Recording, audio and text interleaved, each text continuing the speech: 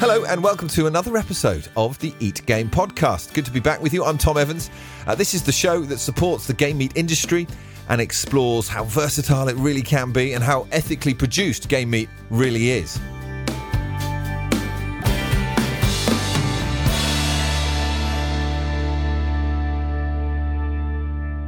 So this is the second of our weekly podcasts, talking to some of the country's best loved chefs. And today it's Michelin star chef, restaurateur, TV personality, and owner and head chef of Purnell's restaurant in Birmingham, Glyn Purnell. Hi, Glyn. Hi, Tom. How are you? Very well. Thank you so much for your time. Where do we find you then today? You at home in Birmingham? Are you in the kitchen? Whereabouts are you? Well, I've just done a sweat session at the boxing gym and I've just landed in the chef's office about to do a 30-cup of lunch, to be honest with you. So, yeah. Well, I mean, it's one of the hottest... We're recording this on one of the hottest days of the year. So the fact you've done a sweat session now, going to head into a hot kitchen. How do you find that when the heat gets like this? Because we're pretty much in a heat wave at the moment. It's got to be a pretty intense environment working in the kitchen. Yeah, do you know what? In a sort of sick sort of way, I quite enjoyed it, if I'll be honest. I think it's 33 years of conditioning just to get used to it, really. It does get slightly uncomfortable and in stages, but generally, I don't mind. We cook on a lot of electric and induction now, sort of eco way, so it's not as bad as it used to be on the old gas days. Yeah. So, yeah, it's bearable. I like to try and keep the temperature of the kitchen quite cool as well, the way we talk to each other, the way we conduct each other, so that almost helps as well to have that bit of respect for each other, especially when it does get to these sort of temperatures. But no, I hope people are enjoying the sun as much as we're enjoying cooking in the extremities for the aircon customers.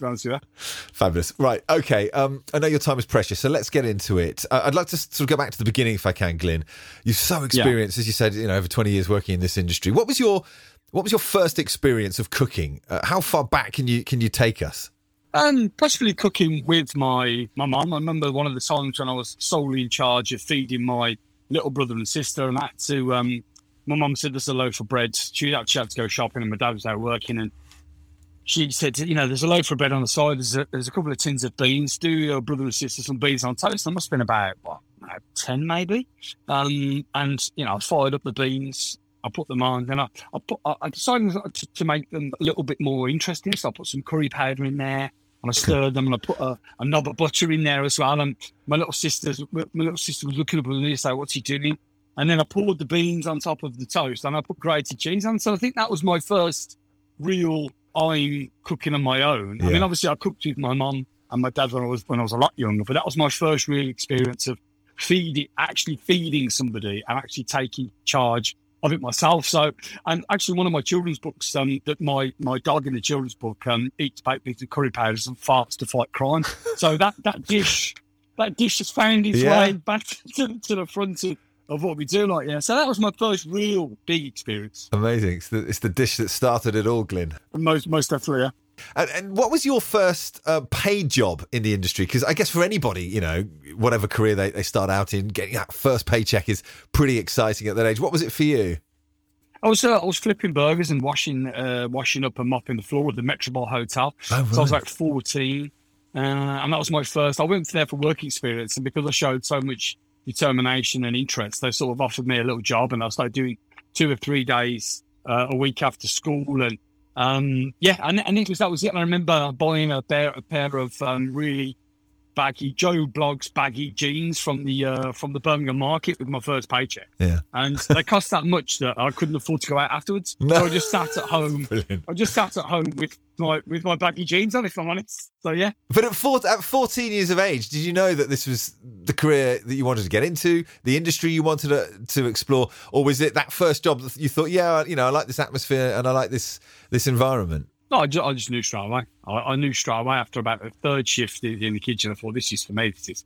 And I found it, without sounding big-headed, I found it quite easy as well. I found it quite a natural place to be in, and I didn't mind the tempo of it. I didn't mind the heat. I didn't mind, and the hours didn't really bother me. So it was instant, really. And never look back. I was 33 years now. Wow. And it's. Yeah, I still love it just as much. Don't get me wrong, my legs ache a little bit quicker than I used to, but I still love it. Yeah. And your first role as head chef, was that in Jessica's in Edgbaston?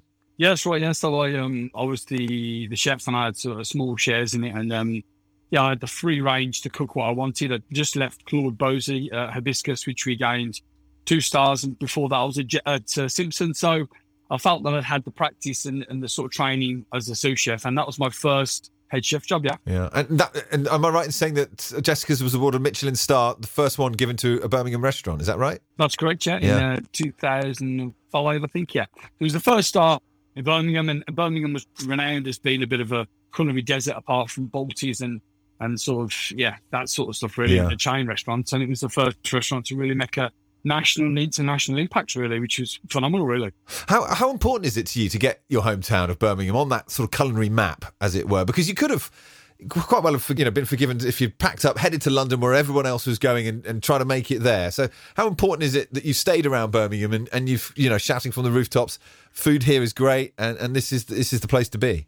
That's one of the most important things about the journey, really, was the fact that, I love the place and it's my home and I love the people. And I do feel it had a massive food culture. I remember working in the 3-star Michelin restaurant in the south of France, and the French waiter came out and says, there's something in the restaurant that sounds like you. And it was 2 Brummies eating in this 3-star restaurant. And I thought to myself, this was before I had Jessica, I thought to myself, there's definitely an interest for food and good food. Yeah. And, I wrote I think years ago at school about what I wanted to be when I was older. And my dad took it out on my 40th birthday, and he had on there, I want to open a restaurant in Birmingham and feed businessmen and people in Birmingham. I want everyone to come to Birmingham to eat my food. And that's pinned up in my kitchen at home. And the day I start feeling about food and my city is the day I'll hang up the apron, if I'll be honest. Yeah, you got a real passion for it. I mean, how was your background growing up in the outskirts of Birmingham influenced your cooking today? Does it still have a theme running through your creations, do you think? It's definitely got the roots. It's definitely got my personality. It's definitely got the essence of Birmingham. And it was a massive impact, very multicultural, lots of different cuisines and cultures to draw upon. I had a friend in an Indian family, used to, go and eat with them and try when I did competitions and stuff, I used to borrow spices from their little spice rack because they're the proper authentic sort of seeds and stuff. So it's had a massive impact, and it still does. I mean, I don't tend to be dragged into trends as much as I just try to be a better Pernels rather than try to emulate what other people are doing. So it's had a massive impact. That's a great lesson in life, in all industries, isn't it? Be yourself, do your own thing, forge your own way. It's important to you, isn't it, to have a food philosophy? So what do you think yours is at Pernels? Oh, I like to think it's got grounds. It's grounded food, but then it's got ambulance. So I like to try and show off a bit in certain areas of the menu. And then there's sometimes that philosophy of just great ingredients, great produce, know where it comes from. Trust your suppliers as much as they trust you, and then the customers will feel that from the field right up onto the plate, really. So even though we're a landlocked city restaurant in the middle of the country, we still have got the Cotswolds. We get fish direct from Cornwall. We get the game from, like Cotswolds. We get a little bit from up north as well. So we try to use as much as we can, which is around us. But then, we're in the middle, so we can dip our toes in all sorts of parts of the country. As long as it's British, that's the most important thing. Yeah. And I'm trying to sort of describe your style of cooking. Would you say mostly British, but influences from all over the world? I mean, it's quite open, but that seems to be about right, would you say? Yeah, I'd say it's called a British melting pot style of cooking. Because obviously, we still bang on about, people eat pizza every other day of the week. Chicken tikka masala is one of our favourites. And we tend to, people that have migrated into the country, have made their prints on the culinary scene, and hope that continues. And, we've got foods from all over the world that have really ingrained into the British way of life, which is fantastic and makes it a lot more interesting. Yeah. And it's just your presentation is a huge part of what you do. You mentioned that you're quite flamboyant with your food. You love to give your customers an experience, don't you? Most definitely. I think, I think restaurants now are, obviously the food has to be great and stuff, but also, it's like going to the theatre. You have a tasting menu in a top restaurant now. You're there for, 3.5 hours, and it's sort of like, it's the way that the waiter delivers it. It's the way the food is presented. It's the smells. It's all of the senses that really kick in throughout this 3-hour experience. And then you've got the wines to go with it. I think it's all about the regalia of coming to a restaurant, from having your coat taken to all the way down to the table. I mean, even the journey to the toilet at Pernals, you have to go all the way the long way around. You go down a corridor which has got like a woodland theme, and we've got little speakers so you can hear the birds in the trees and stuff. Oh, fabulous! So I mean, even going to the toilet is a journey, and it's just like. But that's what people remember, though, Glyn. I mean, it's odd, but I remember some of the nicest restaurants I've ever been to. You walk into the toilet, it's like, oh, this is great, this is cool. It makes a difference. And, we kind of joke about it, but it's all part of it, isn't it? Yeah, and it's about the staff having their own personality as well. It's, we always turn around and say, we like to remove the pickle from your arse, as in the waiter, They stand there, as if they're about to be shot at dawn. You're like, relax, you have your personality, you deliver the food the way that we want it to be served, and you be part of the journey. It's not about when the food leaves to the kitchen, it stops. Yeah, it has to continue all the way through to when the plate's cleared. It's about that. It's about that team, that machine, all of the small cogs spinning at the same time, and it's about experience, and that's what I really try and deliver. I think a lot of restaurants can learn from that. It's a lovely ethos to have. Glyn, let's get on to game meat. I'd love to get your views on this. So, how prominent is game on your menus throughout the year? I mean, I guess it's seasonal, isn't it, at Pernals? Yeah, it is. And I've done a fair bit of stuff with the game world over during the pandemic, really. I've been shooting. I live in an area where there's a lot of pheasants and partridge shooting at Munkjacks. So that sort of drifts onto the menu with some of the local guys. Packington is a place not too far away, which we buy black fallow off them. Partridges, obviously partridge and pheasants are the season. I do try to use a bit of deer throughout the year. I need to do a little bit more research on what to use and when, which I think a lot of chefs do, because we tend to leave some of the breeds right up until November time. We have it on 3 months and then we forget about it. I think it's something that the culinary world needs to sort of look at. It's a sustainable, fantastic meat, and I think it needs to be used a bit more, really. Do you think your guests enjoy eating the game, appreciate its taste and health benefits? They're not just there to eat it and great, they go home. It's quite important to get that message across, especially for us at Eat Game. We're always banging the drum on how beneficial it is and how lean it is and how good it is for you compared to all these farm meats. Yeah, definitely. I think for me, it's a little bit of education that we need to pass on to the customer from you guys as well as us. I mean, first and foremost, game is delicious. I mean, that's the first sort of thing you've got to tell people. And then you've got the health benefits, the sustainability and how good it is for the environment as long as it's controlled and whatever. I think, but also I think it's down to chefs and restaurants to be a bit more creative with game. I think, there's only certain types of game where people might go a bit off piste, whereas I think, Grand Verdier sauce with venison and bread sauce and red currants is fantastic, but we can be a bit more creative. We can use that diversity of the UK to sing about game more.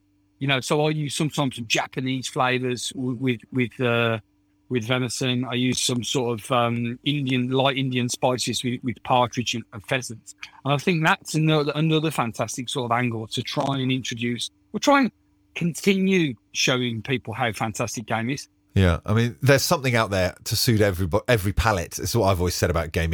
From the fresh early season partridge and grouse, maybe to the slightly stronger venison and the other feathered game later in the season. That's the beauty of it.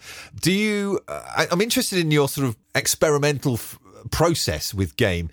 Do you put time aside, or have you over the years put time aside to try different flavourings, to try different fusions with different meat, and then some don't work and some do work? Is that your process? Yeah, most definitely, because like you said, I mean, depending on time of year and what's in season, is knowing how heavy-handed you could be with the seasoning or the spicing. I mean, like, for instance, Munkjack is so light, you wouldn't tend to want to pair it with much heavy spice food or much, over-seasons, because it's quite a light meat. So it's a case about we get it in, we taste the meat itself, and then we decide how we're going to basically lift the flavour of the game. It's all about the game being the centre piece on the plate. So it's about what can we put with it to make it interesting. So, for instance, I did a pheasant Maryland, which is with sweet corn and deep fried banana, which sounds ridiculous, but when you have the banana with it, because obviously chicken Maryland is normally the dish that have it, but because the pheasant's got a slightly more interesting flavour than chicken, it really works well with the sweetness and the bitterness of the banana and the corn. So it's about being a little bit a little bit more challenging to yourself and to the customer to make them think, well, actually, that sounds like an interesting, rather than a pheasant just with game crisps and bread sauce. It's like, wow, I might try that because that's not what I would normally have. And I tried to lean on feathered game rather than putting chicken on, because we can have chicken every day of the week, and we generally do. Yeah. And I think that's another message I try to put on, is avoid putting that on and look at the feathered game and some of the lighter game rather than, substituting it, using it instead of chicken and making it a little bit more of, it can be an everyday meat. It's as tasty and it's as good for you as any meat, really, and sustainable. So, to have pheasant on a Wednesday shouldn't be so shocking. Do you know what I mean? Yeah, What, you've got pheasant on Wednesday. You can have it any day of the week, and especially in that time of year when there's plenty around. I mean, it's economical and above all, it's just really tasty meat. So yeah, it can be an everyday meat. Have you chosen to use game on any of your TV appearances? I'm just wondering about that. I mean, when you're cooking on telly, you kind of got to keep it as simple as possible. Have you thought, I'll go to this show with this recipe? Yeah, definitely. I did the pheasant Maryland with the banana stuff on Saturday Kitchen in front of 1.5 million people. I did venison with sweet and sour parsnips and Swaysian pepper. I did that on Saturday Kitchen with pear. I'm as confident in using game as I am using beef and chicken, if I'll be honest. Yeah. It doesn't faze me or worry me that people are going to say, well, I don't like the sound of that because I've never eaten it.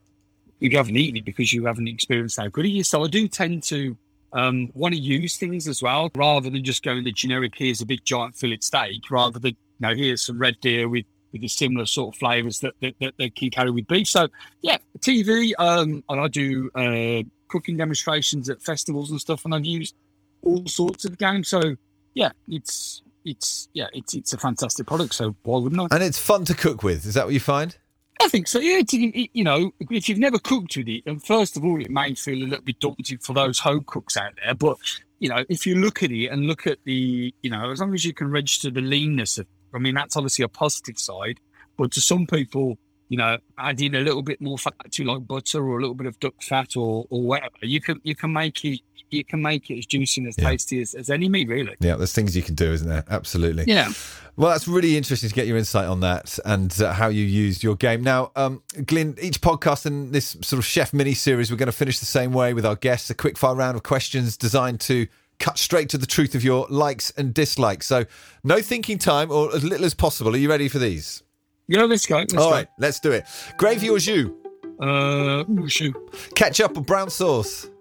Neither. Chili sauce. Pigeon or pheasant? Pigeon. Leg or breast? Leg. Carrots cut in battens or carrots cut in rings? I do like a batten.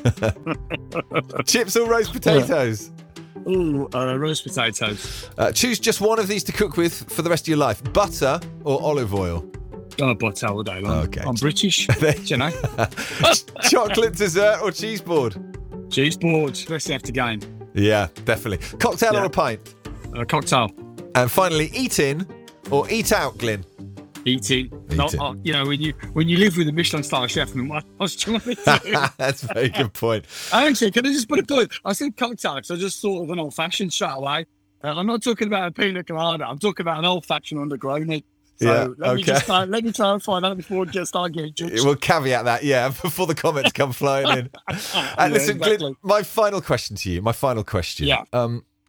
You've cooked for a lot of people over the years. You've had so many highlights in your career, no doubt you could list off. But who would you love to cook for that you haven't yet, past or present?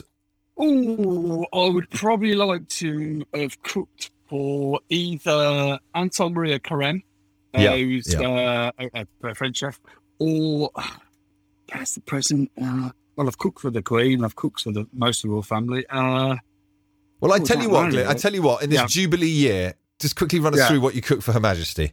That was. Oh no, mate! I made like a picnic basket for her. So I did truffled egg mayonnaise sandwiches. Perfect. I'm sure she loved it. You weren't there on the picnic rug watching her scoff it down, though, no?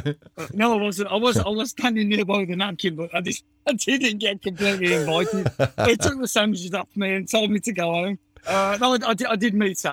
I met Prince Charles. I cooked to him. I introduced him. I was on the Great British Menu, so he enjoyed Tom Kerridge's delicious duck. Kenny Atkinson's mackerel and enjoyed my company. So, Fabulous. I mean, what else do you want on a dinner date? There you go. We want a career highlight for you. Well, listen, thank you so much for your time. Good luck with everything in Birmingham. Good luck with Purnell's. Am I right in saying you've got a pub opening up very soon as well? Yeah, my pub has just opened. It's been open for about 3 months. It's called The Mount in Henley and Arden. So that's going really well as well. So great stuff. Brilliant. Glyn, thank you so much for your time. Glyn Purnell on the Eat Game podcast. Cheers, Glyn. Cheers, Tom. Thank you. Bye. So next week on the podcast, I speak to former head chef at the River Cottage, Tim Adams.